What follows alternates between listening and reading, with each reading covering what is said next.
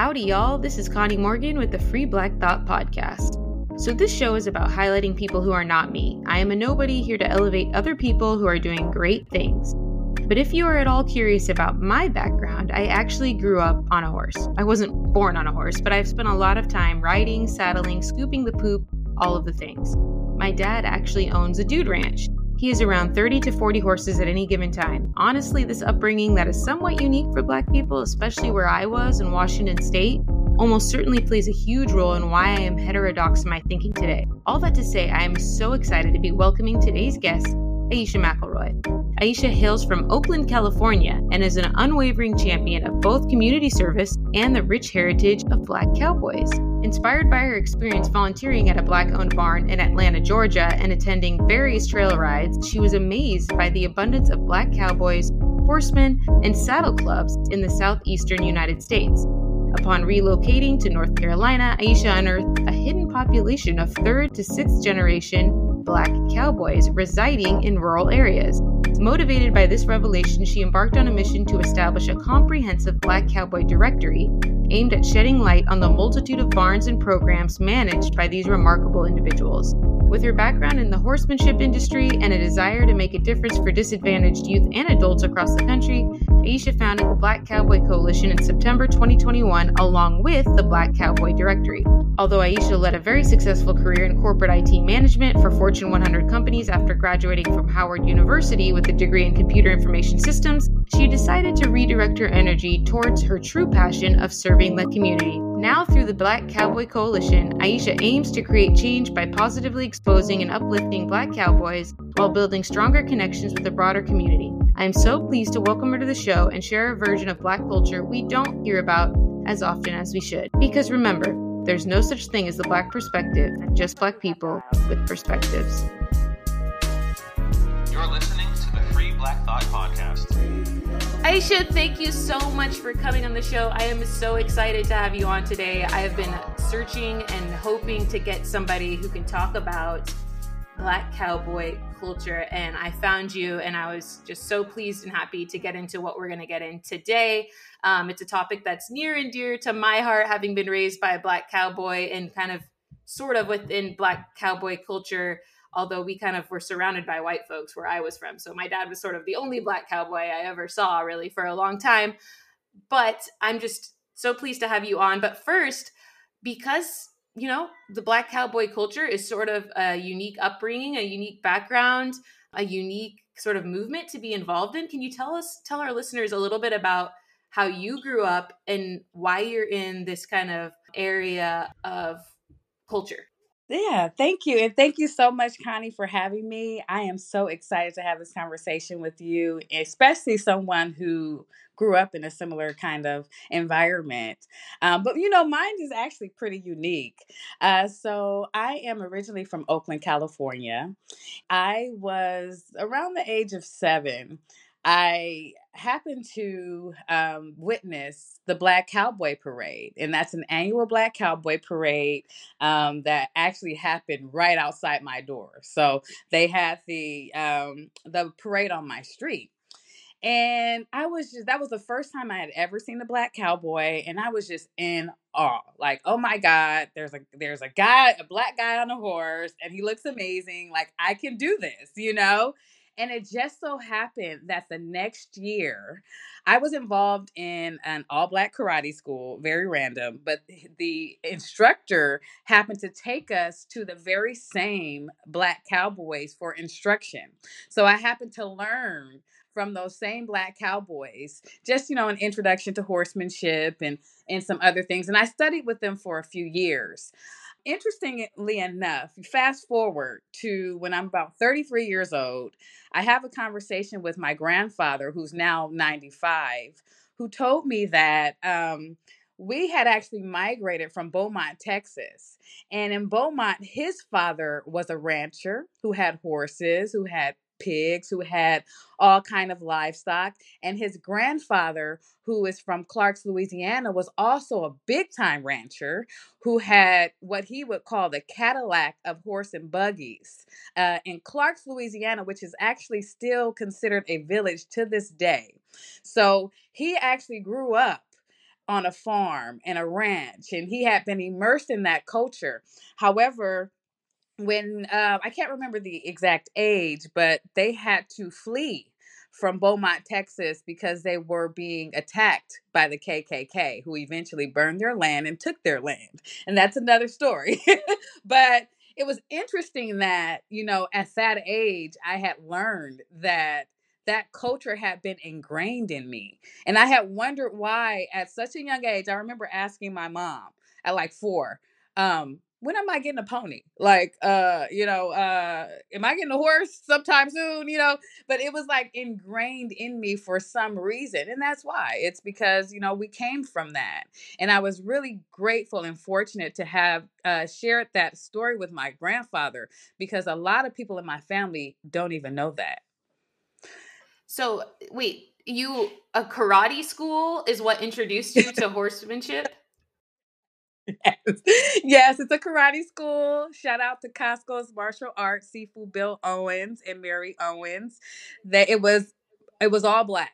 It was like black ninjas in Oakland, and they had actually been trained by some individuals who had been trained by Bruce Lee and had been immersed in that culture.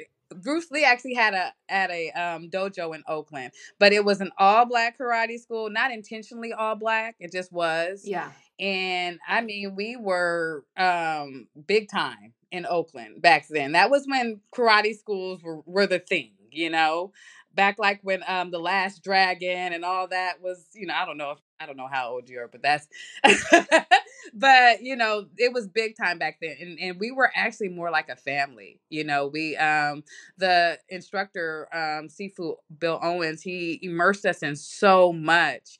And actually, some of the black belts from that karate school, C. Hang Doug Jones, who has a ranch here in Oakland called Equine Kung Fu, a lot of them branched off and did their own thing in horsemanship. But Wow. a lot of that foundation came from that karate school on 75th and MacArthur in East Oakland, which is the hood.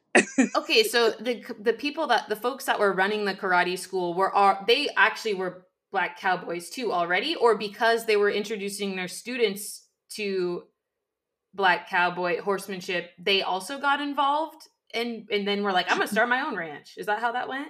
Well, I think so. The head instructor, his students, he was an older gentleman. Say he was around in his 50s. His students, some of his black belts were black cowboys. Okay. Okay. Yeah, some of his black belts were black cowboys, and one of them particularly went off to start his own ranch and his own program in the Oakland Hills, right down the street where I was trained. But yeah, at that time, I think they were just kind of in the culture, kind of just riding. Because back then, if you look at any of like some of the old photos, I can't remember that Instagram page that shows some of those Oakland Black Cowboy parades where they were decked out. I mean, their horses were dressed. And when I mean dressed, they had like a costume for their horses that matched the costume that they had on. It was big time back then. So a lot of people were into martial arts. And apparently a lot of people were into horses in Oakland. But what's interesting is that, some of the unknown history is a lot of those people who migrated here to Oakland came from the South. So they came from Texas, Louisiana, Mississippi, where that culture existed. And as I referred to my grandfather's grandfather, my great grandfather in Clarks, Louisiana in the 1800s, he had horse and buggies. So this was a part of their culture that they brought with them that they fortunately didn't lose. Yeah. But some of us didn't know where it came from, but that's where it came from. Okay, so you saw the parade as a little girl. You're like, that dude looks fly as hell, and the the seed was planted basically, and then you got linked up with some black cowboys through your karate school. But what were you like? What specifically were you learning? Were you guys riding Western English? Were you learning how to rope animals? What type of horsemanship? We were actually learning both, but it was more on the English side. Okay. Because I remember learning things that that were different than how I learned later on. Realizing at that time, I didn't know that there were two different styles. Mm. So everything was kind of different. So yeah, so basically we learned English, but I think that they integrated some Western in there. That's Be- surprising. I would have guessed that it would have been, I don't know, like whenever I see black cowboys, like they tend to be writing Western. I don't see a lot of folks writing English. So that's kind of surprising to me. well, I think it was based on the region because out here in I don't know where you're located, but in Northern California, a lot of it is, well, I don't know today, but back then it was more English how we learned. But you know what, I can't even say, because I wasn't as exposed as I am today. Because the thing about it is, I don't do a lot out here in California with the Cowboys, as I do in the South, which is more focused on Western culture. But the culture here in California is more pretentious. It's very pretentious. It's very Hollywood. It's very showy. Yeah. So I think, back then they were kind of going along with what was trending. I would say that. Yeah. And back then it was more of that white culture. It was more of that if you're a black cowboy, you are, perceived to be very wealthy, perceived to be, something that most of them were not. Okay. Okay. And that's an interesting dynamic, right? Like out in the West, they're not writing Western. You actually have to go east to get people Well, writing today, Western. it's what I think, and I could be misspeaking because I was very young and I don't know, but actually, growing up and taking writing lessons after that, I took it sporadically. It was more on the English side. Mm-hmm. It wasn't until later on in life where I learned more of the Western style. But I don't want to misspeak though, because a lot of the cowboys here in California do Western. Yeah. They do Western. It's a mix, especially when you go to Los Angeles. There's a mix of English and Western. So yeah, they do more of both out here, but I've noticed that more of the Western is more of a South thing, but I could be misspeaking here. No, I think that you're largely right. Like everybody that I knew who ever took horse lessons, they all wrote English. And I live in Idaho now, but I grew up in Okay. Washington, Western Washington. So that's why too my dad was the only black cowboy I ever saw because, well, black people in Western Washington tend to just live in the city. There's not a lot of rural black folks, and so therefore there's not any black cowboys because they're just not in the rural areas, which is where we lived in rural Western Washington. So Mm, I always rode Western. That's all we did. That's how mm. my dad grew up in Illinois, Southern Illinois, so that's what they rode. But I think you're right. It is like, Boy, what's that? is he from Illinois? He is. Yep. Okay. Yep. Yep. Yep. Interesting. And so we moved out as a family when I was 2 to Washington. So Okay. all my family basically still lives in the Midwest, but for what, we're the ones that were crazy and came out to Washington. So, and now my dad owns and runs a dude ranch. He does horse rentals on the beach. So, Okay. yep. Yep. So That's excellent. And that's for a black man, that's pretty remarkable. Because, there's not a lot of places, surprisingly, that actually still operate dude ranches that are known, I guess. It's few and far between. It's kind of hard because, I reach out to a lot of organizations sometimes because we have big trail rides. And I ask, hey, is anybody renting horses? And they're like, no. yeah. I'm like, why? That's a big market. Like, are you kidding me? So it's really good to hear that he's doing that. That is so cool. That is Yeah. amazing.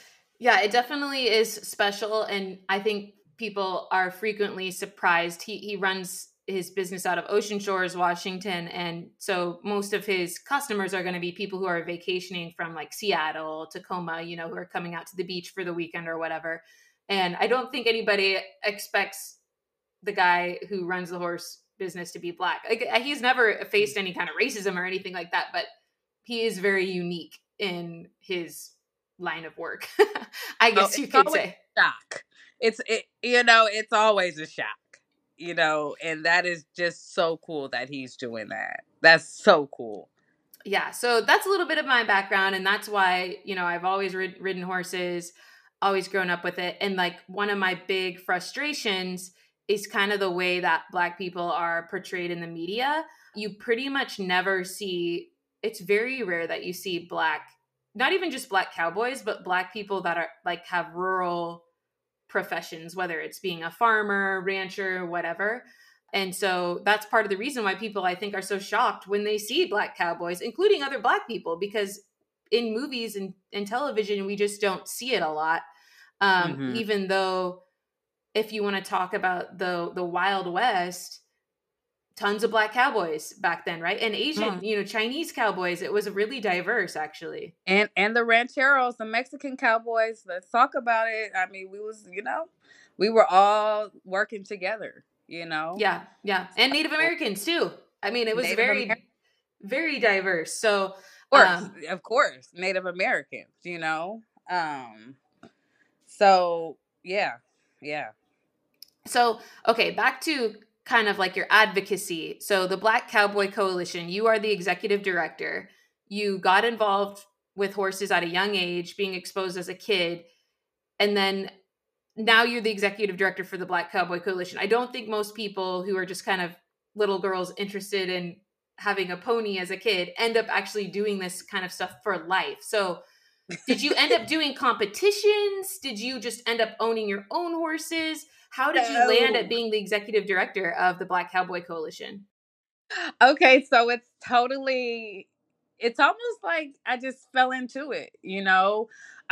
So throughout my life, off and on, I would ride, I would take classes or do trail rides, and but then I kind of stopped. I probably had been not I had probably not rode in like maybe like 10, 15 years, maybe just like some random like, oh, let's go up to a trail and do some riding. Yeah. But what happened was in I think it was around 2000, I'm sorry, 2020. I was watching the Concrete Cowboys. I was actually in Atlanta, Georgia. And Concrete Cowboys with Idris Elba had just been released, or I was watching it on Netflix.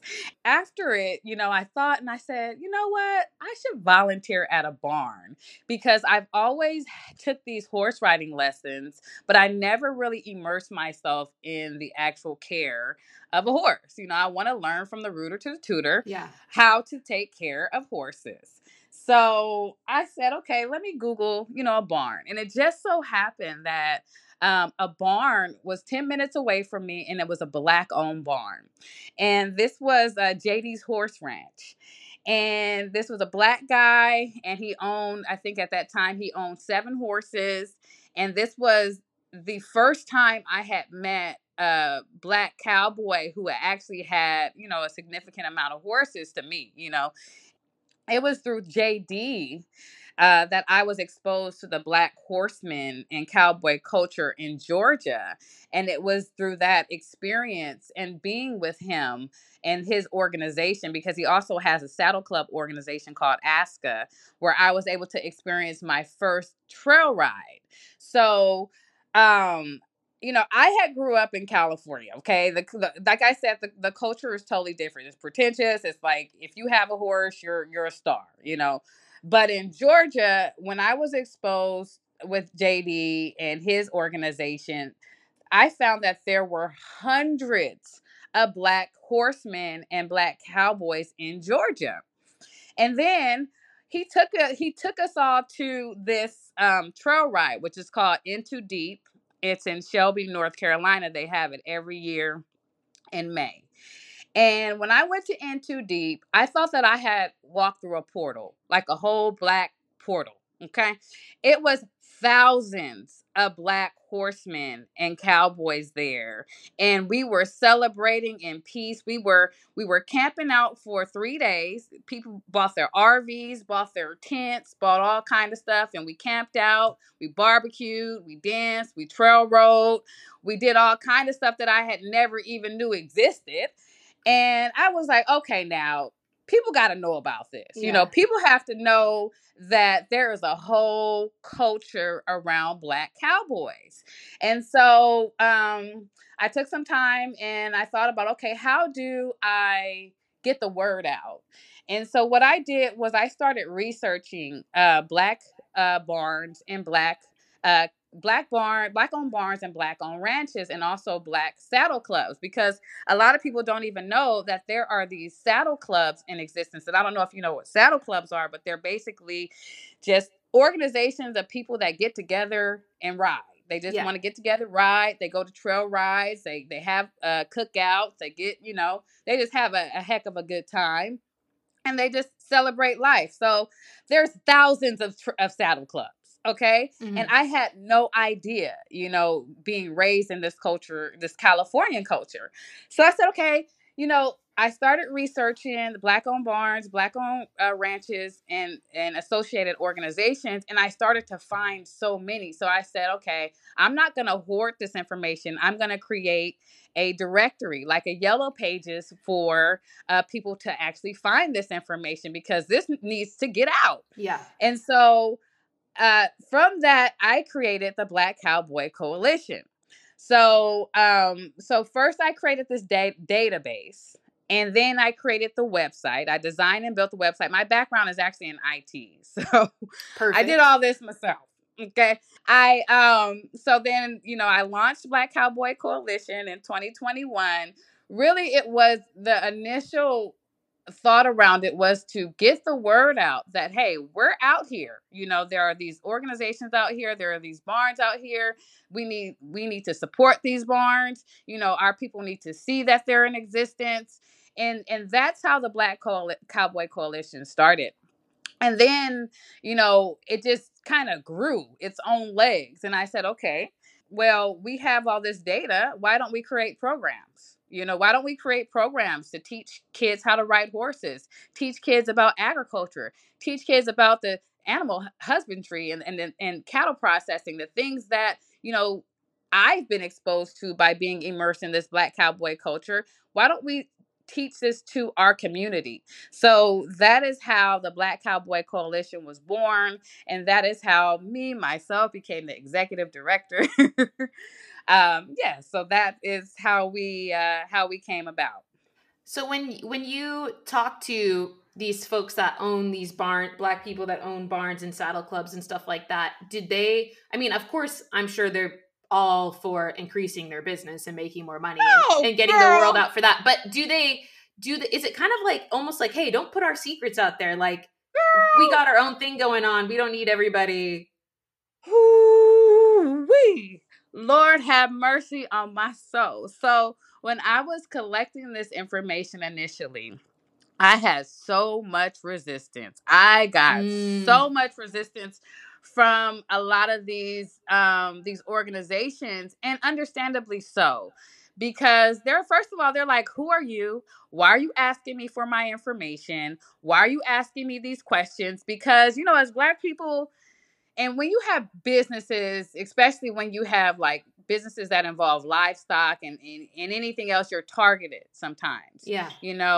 And so a lot of people were like, well, somebody called me about this, months ago and told me they would help me out, and they didn't. And I don't understand why you're calling me. So it was just like, yeah, I got a lot of pushback. I got a lot of people were not receptive to what I was trying to do. They just didn't understand it. Yeah. And they didn't believe that this Black girl was trying to help them expose their business. They thought that this Black girl is gonna try to take advantage of them in some way or some form. And it was really 100% about the exposure, the growth, and the collaboration of us as a community.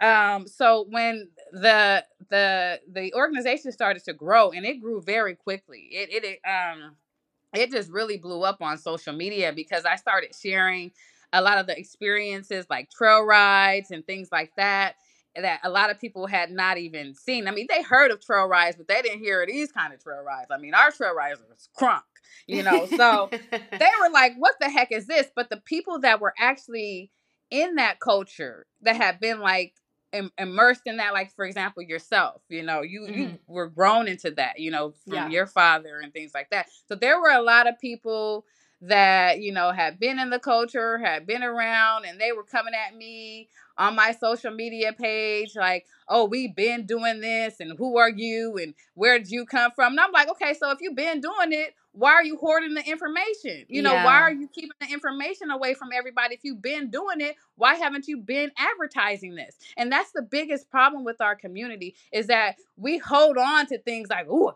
can't tell nobody that. We don't want too many black folk coming around here. Like, it's just so ignorant. And that's why our community is so torn. Like we're so divided. It's because we don't like to share information. We're afraid to collaborate. See, me, I come from a collaborative mindset. It's like either you get with it or you don't. You know what I'm saying? If you don't like it, bye. You know, I'm going to promote this because I understand we as a culture, we need to see this, because if I did not see that black cowboy on that horse, I would not be where I am today. Yeah. So when I ride my horse on the street, and when a little boy or a little girl sees me, who knows what that experience will do for them? So me exposing this culture, who knows what that experience will do for others? And since I did this, since a lot of people have found the organization, have started following us. They've called me, like elders. I'm talking about elders have called me, black men crying, I can't believe this exists, and I'm Yeah. I'm so grateful, and da da da. Oh my And see, but if gosh. I would have listened to those people who said, well, why are you exposing our culture, and da da da, I'm like, if I would have listened to them, then this information wouldn't have gone out to people like my 95-year-old grandfather, who didn't know that there are still cattle herders out there that are black. So yeah, I got a lot of pushback, and I think now, we started in 2021. And now in 2023, people are coming around, and they're like, okay, they're getting with the groove of it. And even the thing is, one thing that I also experienced, which was horrendous, being a black woman who heads a cowboy organization in a predominantly male dominated field.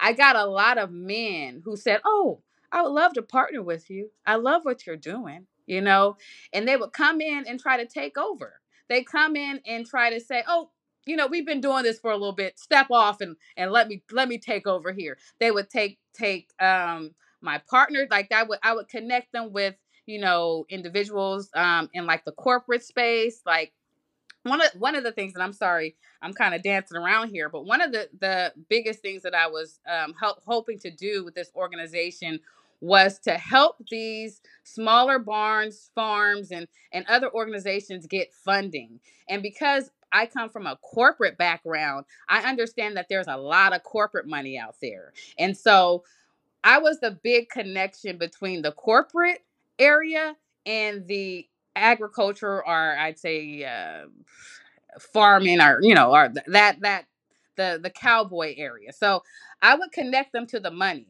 But what would happen was, a lot of these individuals would go around me and exert their power, and try to say, oh, I'm more experienced, she doesn't need to be here, why is she even here, you know and so that was the biggest thing. A lot of people just coming in and trying to take over Mm. my organization and what I was trying to do. So it was a lot of things that were going on that I didn't really expect, but it was all a part of the learning process. Yeah, and unfortunately, it's not too surprising that people maybe tried to steamroll you in that way, but I'm glad that you've stood your ground and been like, nah, this is my Oh, girl, baby. I'm from West Oakland. West Oakland don't never leave me. I don't care. I've been in corporate America for 20 years, working with people from Belgium, Spain, and everywhere else, being the only black person in that organization, being the only black woman in a very male dominated organization. So I'm used to it, you know. So, it's just like, come on now. Yeah. I'm not just your regular. Okay. Yeah. Yeah. You're the perfect person to take on this job. And, I asked the question about were people not really wanting their stuff to be put out there? Because I'm just thinking about my own father, right? Like, and something Hmm. about, and not, it, I don't even know that this is like color specific. Like, rural people just tend to be more private, more reserved, more suspicious, I feel like, of things like this, whether they're black, white, or otherwise. And then you add kind of the black element and it just gets compounded even more. So, Heck, and it would be like it's funny when you say you add the black element. So I would reach out to people and they'd say, "I love what you're doing," and these are black men mostly.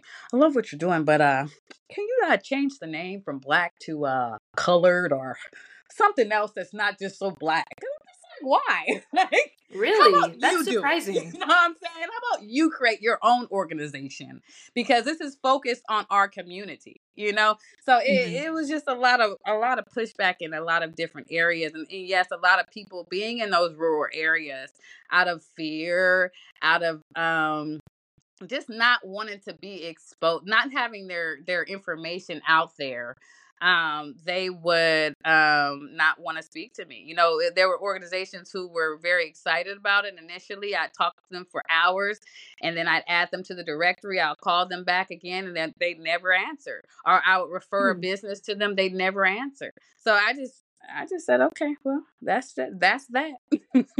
Huh. That's weird. And I'm actually am kind of surprised that people had an issue with Black Cowboy Coalition. That's kind of surprising to me. And it was Unless they black. just wanted did they want to include they wanted to include like Hispanic or like cowboys too, and that's why they wanted to call it colored or I'm gonna be real frank with you. I'm gonna be real blunt. Okay. A lot of these men who were very cautious about the name or really like skeptical were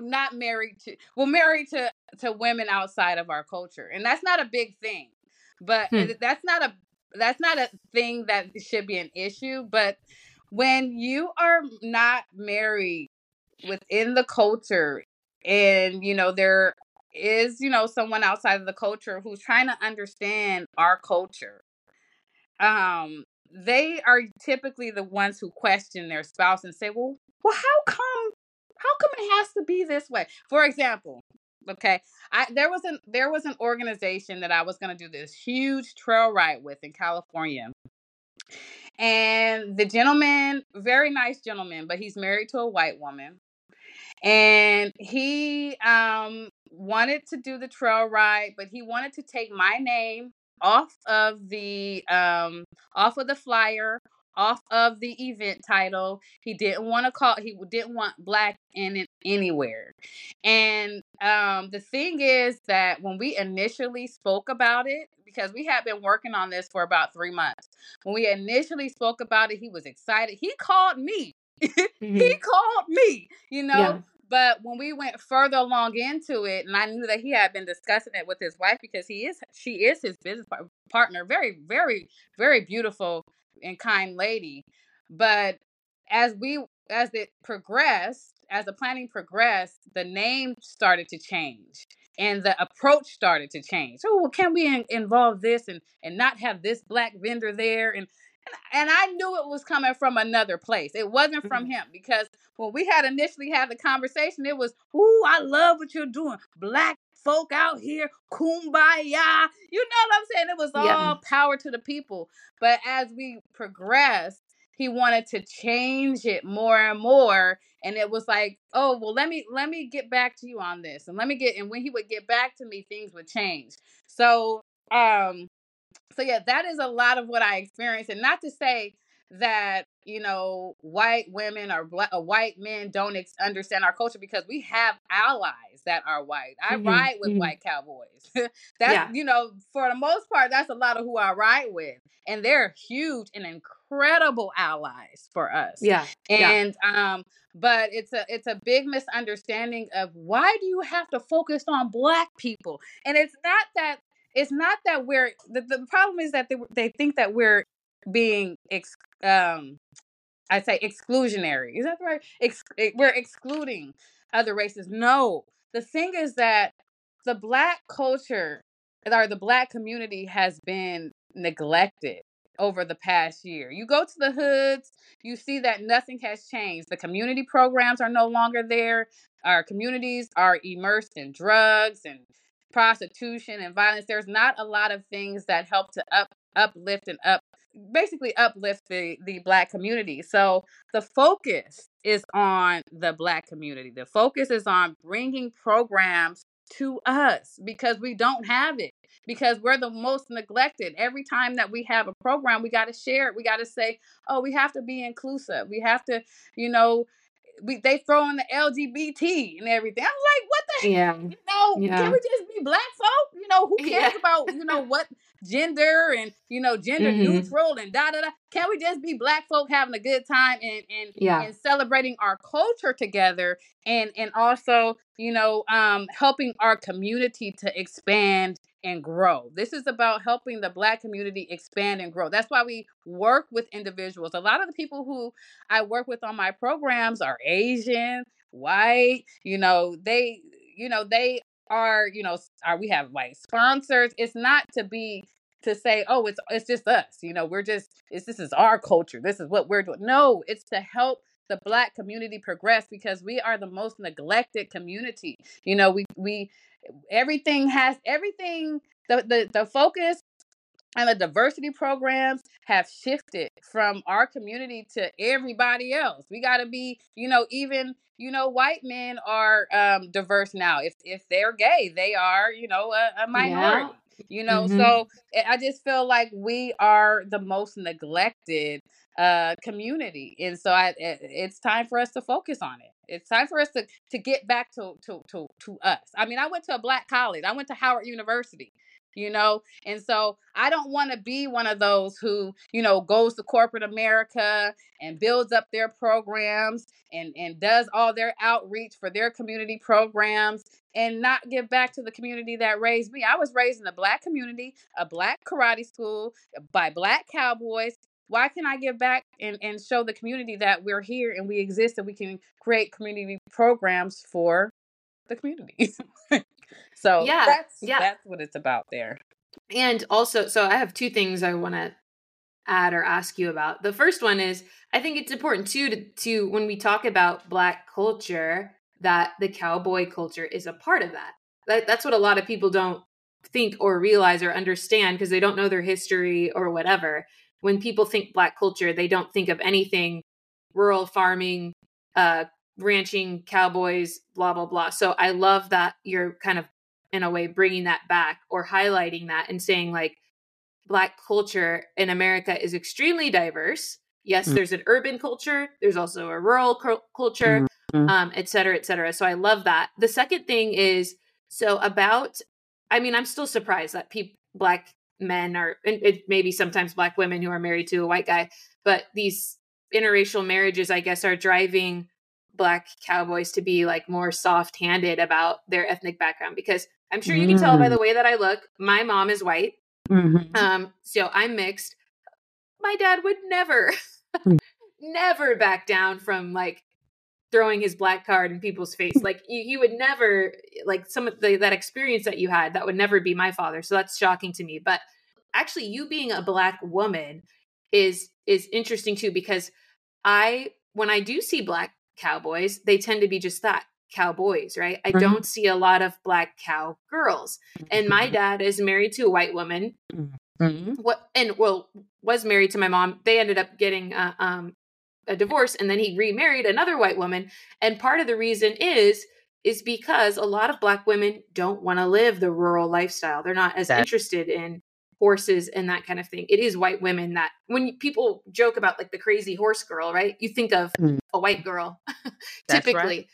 So in order to find a spouse who wants to live your lifestyle, I think a lot of Black men are like, they have no other option but to marry a white woman.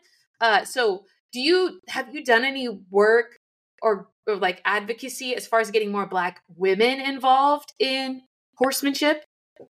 So you know what? That's a good point. I haven't focused more on women, as I should. I love that you brought that up, because a lot of Black women are not into agriculture at all. They're, prissy, they want to get their nails done, and they're about their lace fronts, and they're, they're not trying to get down and dirty. Like, they're not trying to Right. muck, boo boo all day. So Mm-hmm. we're few and far between. Through our initiatives, I have, tried to, I've mentored some women. I've consulted a lot of women, but the thing about it, what I'm noticing and what I've noticed in the culture is a lot of the Black women are more into being with a cowboy, or looking at Yeah. a Black cowboy like he's a star, or he's like just some, rare find, and not immersing themselves in the culture. Like, you'll notice that at some of these trail rides, these predominantly Black trail rides in the Southeast, most of the women, not most, there are a lot of Black cowgirls out there now. They just don't really show them as much. But a lot of the women that come to these trail rides are just there to have fun. They're there to drink. They're there to socialize. They're there to dance and party. They're not there with their horses. And I think it's just because a lot of us have not been encouraged to do it. And me, it was just a passion of mine. I don't know. I don't know how I stuck with it throughout my life, because even I was talking to my grandfather the other night. We were watching something on the news, and they were showing this farmer, and how, these people moved out from New York. It was a Black woman and her Hispanic husband and their children. They moved out from New York and started farming. And I was like, oh, yeah, that's the life right there. And he was like, no, I take the city life. This is the city life. But my grandfather is from Beaumont. My grandfather grew up in that environment, but he's so traumatized from what happened that he don't want to go back there. So I think that a lot of our culture has been just really integrated in that city lifestyle, especially with the culture now, city girls. And this is it. Being a horse girl, or being, out in nature, is not promoted. But me, naturally, I'm out in nature. I'm outside. I'm in the woods. I'll go in the woods by myself. Mm-hmm. So I think that it just comes down to us just kind of, promoting it within.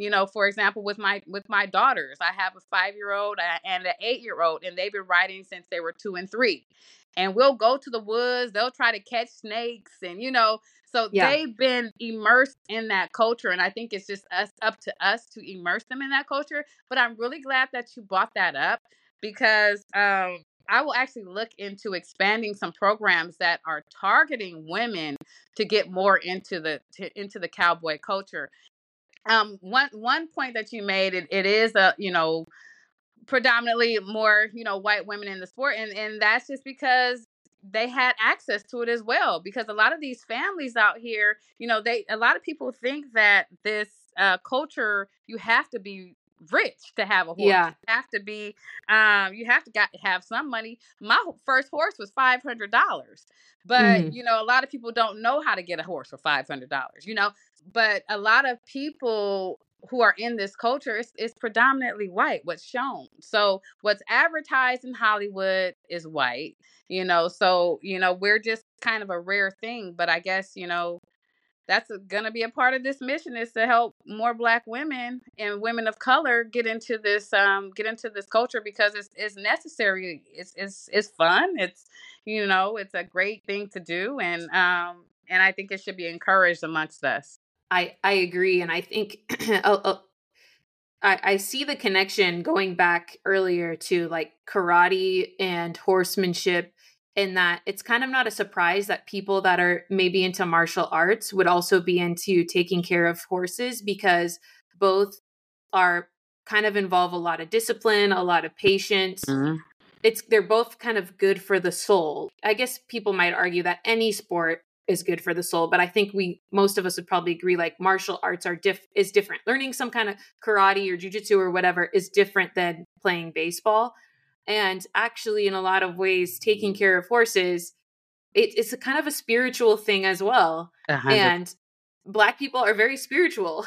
And Mhm. so I think that's just a side of us that we've forgotten, and that when people are just presented it in a certain presented horses and more of the rural country living in that way, people go, oh yeah, actually I do see value in this and I'm going to check it out. And I was not trying to tell you, hey, you need to start reaching out to Black women. You have a lot on your plate. I was Nah, just but that was curious. a light bulb moment right there. Yeah, actually, it's really interesting that you brought that up because, prior to it, I hadn't been really thinking about programs that were centered around women. It was more around, getting those programs out holistically to the inner city community.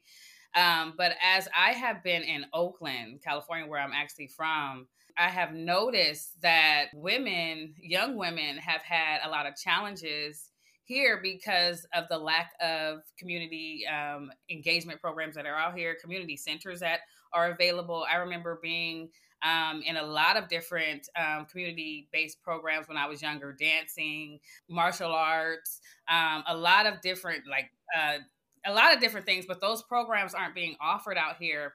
And one incident that I just recently had, I went to the public library, and there was this young lady I heard in the back cursing out this older woman. And I have zero tolerance for elder disrespect on that level. Now, I understand, sometimes elders get out of pocket, but to be calling somebody a B word so loudly in the library, it just really incited something in me to go over and speak to that young lady. And it turned out that that young lady was only 15 years old, and she was considering prostitution because she had been engaged with all these men. And what I was learning about Oakland is that there's a big trafficking issue that's targeting young women because there aren't a lot of programs, there aren't a lot of things for women to do. There's more social media, so these people are going into churches, they're going into public schools, and they're recruiting these young women. So if there's not community-based, or if there's not community leaders that are going into these schools, going into these different elements where these young women are, then these predators are these people who will just basically prey on these young women, get into their minds and sway their direction. If they're there targeting them, then we have a big problem. So the fact that you brought up that just the element of integrating some type of horsemanship program that engages women, I think that it's absolutely necessary just because of, what I've been seeing, what I've been noticing with these very young ladies, the lack of leadership related programs that are offered to women in these type of environments. For me, I was very fortunate.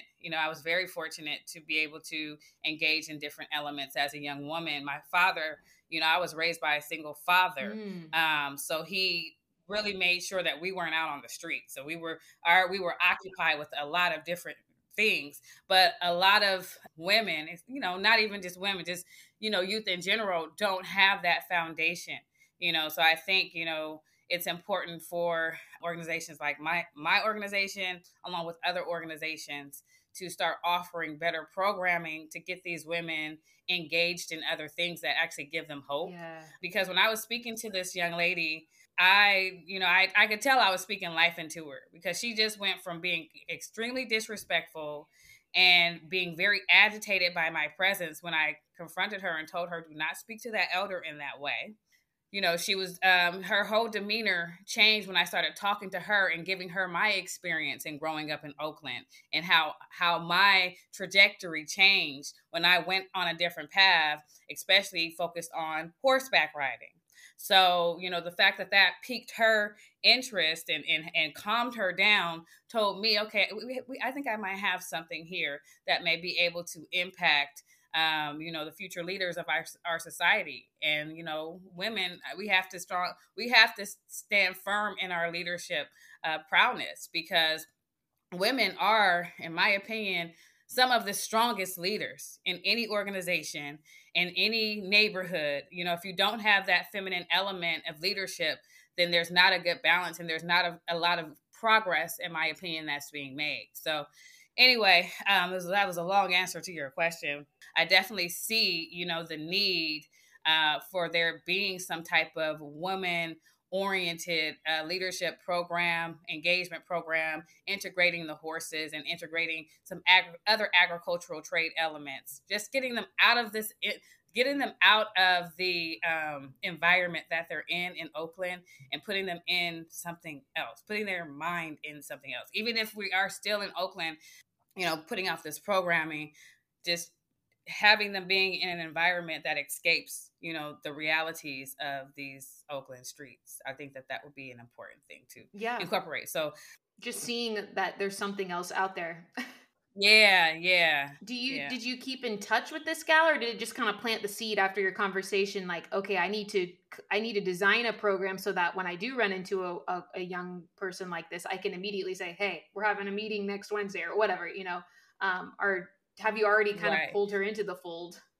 So one thing I noticed, because I actually go down to this library often, I didn't keep in contact with her because she eventually just kind of walked away. She, it was kind of like information overload, and I understood. Like, it was just like, one minute I'm cursing this woman out, and then the next minute I'm having a conversation with this stranger, and I don't know who this woman is, and and I could tell she was getting a little emotional. I had to step away and use the restroom, so I didn't want to do too much, but I did notice, because I've been back to that library, I've seen that grow there.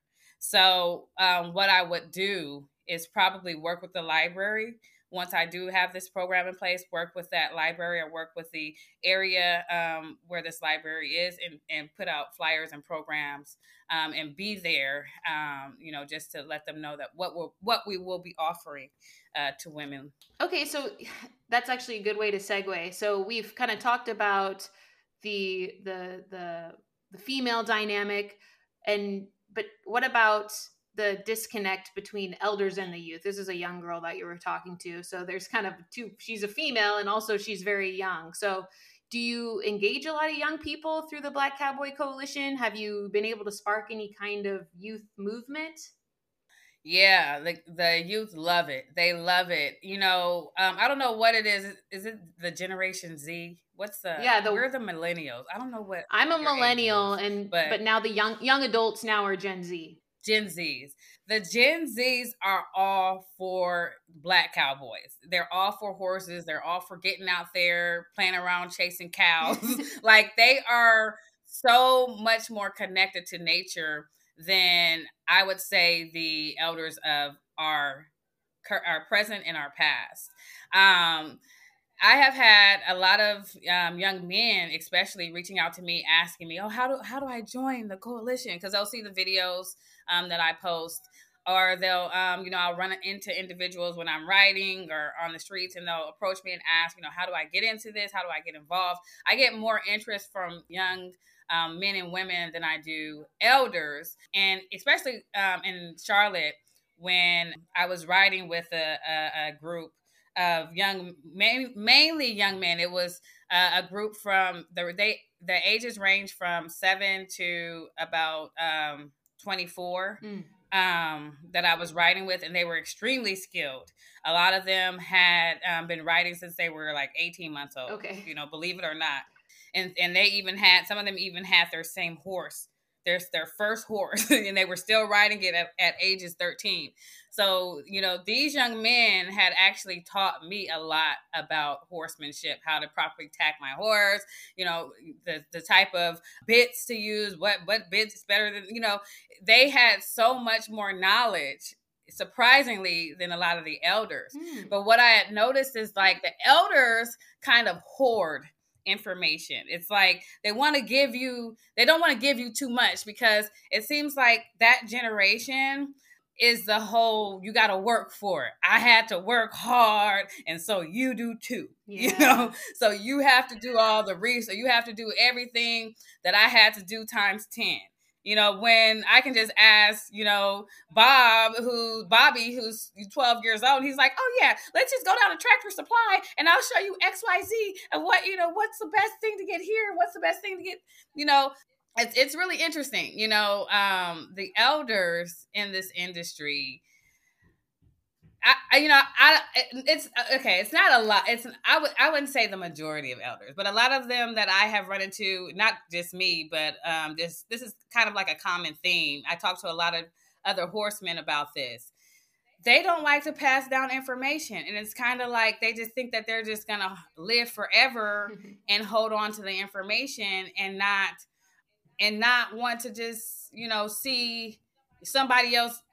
They don't want to pass the torch to someone else just yet. I'm still here. Even at 90 years old, I'm still here, still living, so, and even if they do, they kind of breadcrumb you with the information, which is it's really sad, and even like, reaching out to a lot of the organizations that are owned and managed by elders who have been in the industry for a long time, that we maintain a directory of ranches, barns, and horsemanship related organizations. And just reaching out to them and saying, hey, we have this directory. We would like to feature you. They were very resistant to even providing any information to us because, they thought we were going to try to take something from them. It's a weird element within our culture of not sharing information, not passing down information. And I think it's because, I spoke to an elder who runs a very successful organization out of South Carolina. And for a long time, he was bombarded with people who would call him and say, hey, I have this program. I want to work with you. Or, hey, I have this grant program, or I have this loan program, and this will help your organization. And they ended up being frauds. So I think that some of the elders have been through a lot of abuse, a lot of different things in life that, I have no knowledge of. I've never experienced, but unfortunately will be penalized for that. And so yeah, it's really interesting, but kind of just going back to your question, I do get more youth, especially like, I'll talk to my cousins about, what I do, and, I'll show them videos of what we've done, in the past with, kids around their age or even, older. And they're like, oh my God, that looks like so much fun. But then I'll show their fathers or, another elder, and they'll just be like, okay. Like not even really acknowledging it. They'll just be like, oh, okay. Like it's not even anything. But I think that we have just gotten so ingrained in this society of paying bills, going to work, doing our 9 to 5, not really having fun. And what we consider fun is maybe watching the football game on the weekend and drinking beers with our buddies, or, going to happy hours and brunches with our friends. We're not expanding our horizons and saying, oh, well, let's just go to the cattle ranch this weekend and, see what's up with them. I don't know. To me, that sounds like really exciting, but to, someone else, they're not, their thinking is, I wouldn't say limited, but I would say it's limited to what is being exposed to, or what is being offered to them in this current environment. And what's being offered to them is programming, social media programming, television programming. So all they really do is just kind of hang out in the house or go to their little happy hours, go to their little brunches. They're not really engaged in anything outside of that world. That's a big part of what I'm trying to do, and what we're trying to do with this organization is to broaden people's horizons, or their mindsets, open up their minds to see that there is something else out there. I know you like hanging out with the girls, so come to the trail ride next weekend. There's a big trail ride in Texas, in Houston. Come out there, engage with your community. See that there are other things out here for you to do. You don't have to ride horse. You can just hang out, drink your moonshine, drink your water, dance, have a good time, but engage with the community. So that's a big thing that we're trying to do here at the Black Cowboy Coalition, is just open people's minds just to see that there's other things out there, and using the tools that are provided via social media to show these people that, these things are out. Right. Yeah. And kind of like what your grandfather, I think, is going through. A lot of Black people historically link the agricultural lifestyle, the rural lifestyle, to oppression, and a lot of it rightfully so, right? I mean, I'm not saying they're liars or anything like that. A lot of people say, hey, that's when we were picking cotton and we were blue collar workers, barely making $1. Now we're not doing that anymore. Now we have white collar jobs or whatever. and that's progress. There's no ownership there though. That whole white collar lifestyle, we're working for owners. It's basically the same kind of concept of, having a slave master. There's no ownership. You're going to your job every day and making a profit for someone else instead of building up your own, creating your own legacy.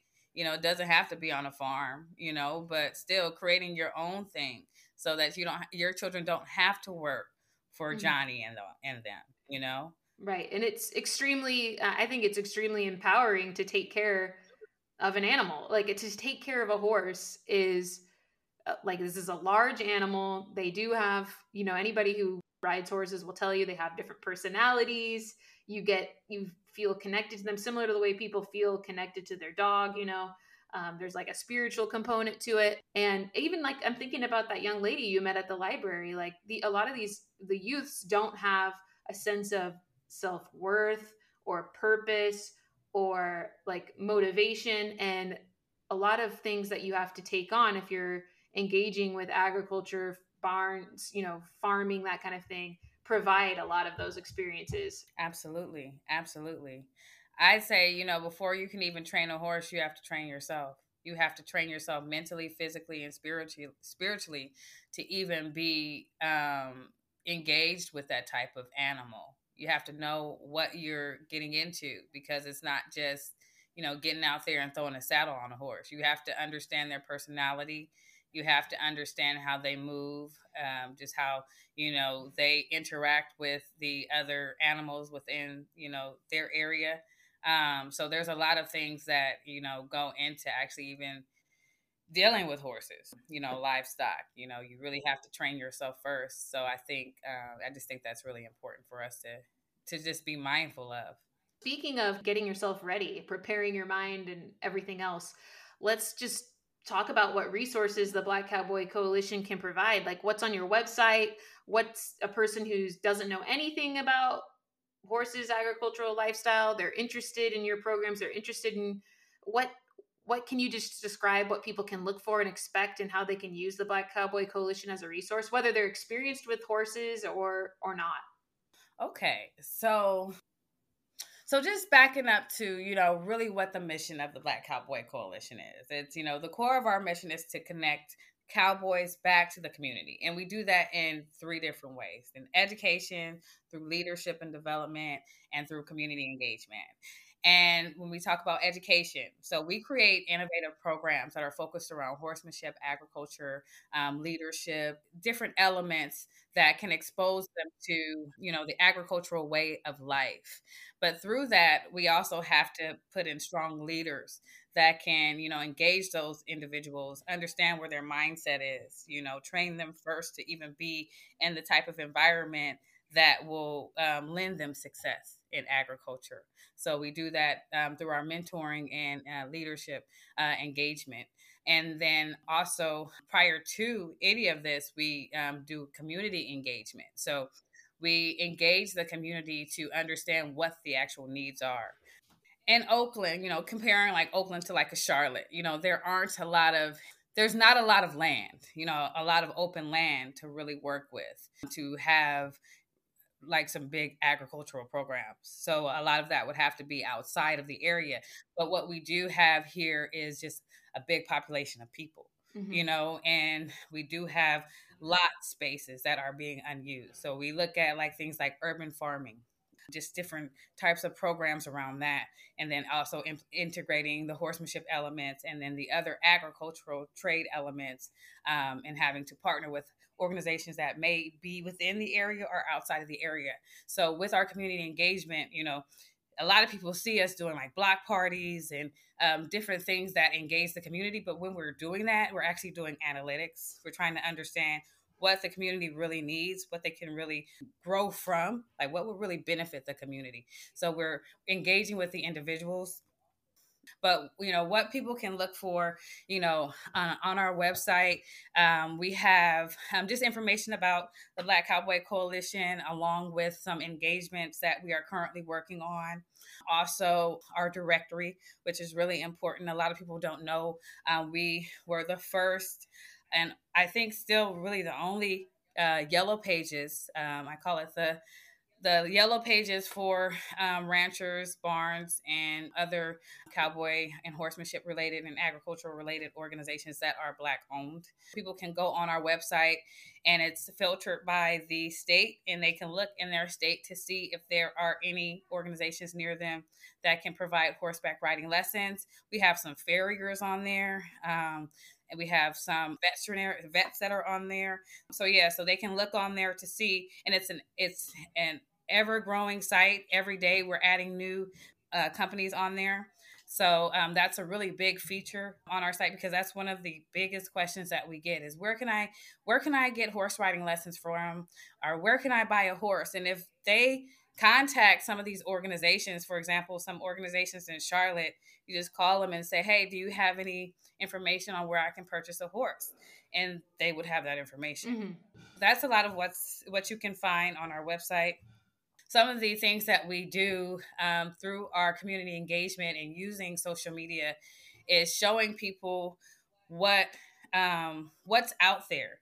So we try to use our social media strategically just to educate the community a little bit more on, a lot of people didn't know that they're still they still do cattle roundups to, ship cattle off to manufacturers, or, different organizations or different companies who utilize cattle for beef, cattle processing. So I had some videos up where, I actually rode with some Oklahoma cowboys when they had an actual shipping day. It was an actual working day for them, but they graciously had me along just for the ride, just to see what they do, what their day-to-day life is. And a lot of people, even my grandfather, he was shocked to see that even exists to this day. I mean, I don't know what people thought about cattle. I mean, we have so many different scientific approaches to creating meat nowadays. I don't know if people know that, there are still cattle that are grazing on land that we pick up and slaughterhouses. But so we expose that information to people, along with the different trail ride not trail ride, but saddle club organizations that exist out there. There are thousands, so many saddle club organizations that, when I was creating the saddle club directory on our website, and which is a part of that yellow pages, I had to stop in Texas. I had to stop collecting information because I didn't have a data analyst. It was just so much information from these saddle clubs. So there's thousands of saddle clubs that exist within the United States, even in California, that you can join. And even if you don't have a horse, you can learn more about just being, in that type of industry, what it takes. I learned a lot when I was in the saddle club about how to properly care for a horse before I had my horses. So we do expose people to that information, and also to the trail rides that are happening. And I put a big emphasis on the trail rides on our social media sites, because it's good for the community to see that we can get together as a community and have a great time together, and have successful events with no violence whatsoever. We can dance, we can camp out for 3-4 days, have a great time, ride our horses together, and just genuinely enjoy each other in a community-like setting. So that's a lot of the things that you'll see us on our website and also on our social media sites. Yes, I love it. I love that you're doing this. I love that you were able to come on to this show. I'm just so grateful that you're doing this, what I think is really important and understated work, and that as Black Americans, our roots are in agriculture, and there's pain around that, but there's also a lot of joy, and there's also a lot of empowerment. And so I thank you for pointing that out and showing people that, and celebrating the awesome Black cowboys that are in our history and still riding today. I mean, we do have a lot of history within agriculture. And what I'm realizing through just meeting new people and engaging with them, a lot of the history that was taught to us was not correct. So, I encourage people to speak with the elders within their families, within their communities, to understand where they came from. A lot of people are here in the Bay Area and don't even realize that their grandparents came from Mississippi and Louisiana, and they were actual farmers. Mm-hmm. They were actually actual ranchers. They weren't just out there picking cotton. Yeah. I don't have slavery in my history, in my family's lineage. We were ranchers in the 1800s and the 1700s. We were our last name was very popular. We were well known in Texas, or in the Beaumont area, and then also in the Louisiana area. So I encourage people to go out there, just talk to their elders. You know, a lot of the elders, unfortunately, because of a lot of pain that they went through, and it's not. People always associate it. They think it's related to slavery. No, it's just getting forced off of their land and having to migrate here from the South. So I encourage people to really engage the elders within their community, within their lineage, to understand where they actually came from and if they do have any connections to the land. Because I've been writing since I was very young, but I didn't learn until 33 that my great-great-grandfather had hundreds of acres of land. And he was driving the Cadillac of horses. You know, he was a horse driver, and his carriages were gorgeous, Cinderella decked out in the 1800s. So those are stories that aren't really told, but I was fortunate that my grandfather was able to share that information with me. So I do again encourage people to reach out to their elders to understand their history. Yes, absolutely. Thank you so much for that note. Alrighty, let's get into the 10 speed round questions. And then after that, we'll give you the floor to any final thoughts, things you want to promote, anything you want to tell our audience before we sign off. Are you ready for your 10 questions? Ready.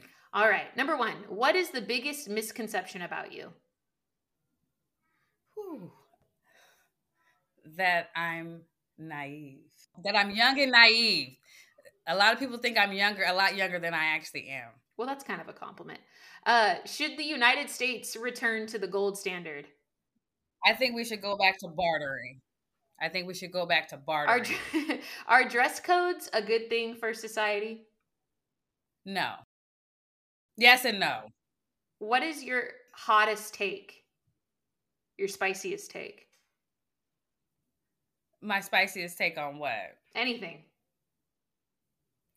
Dang.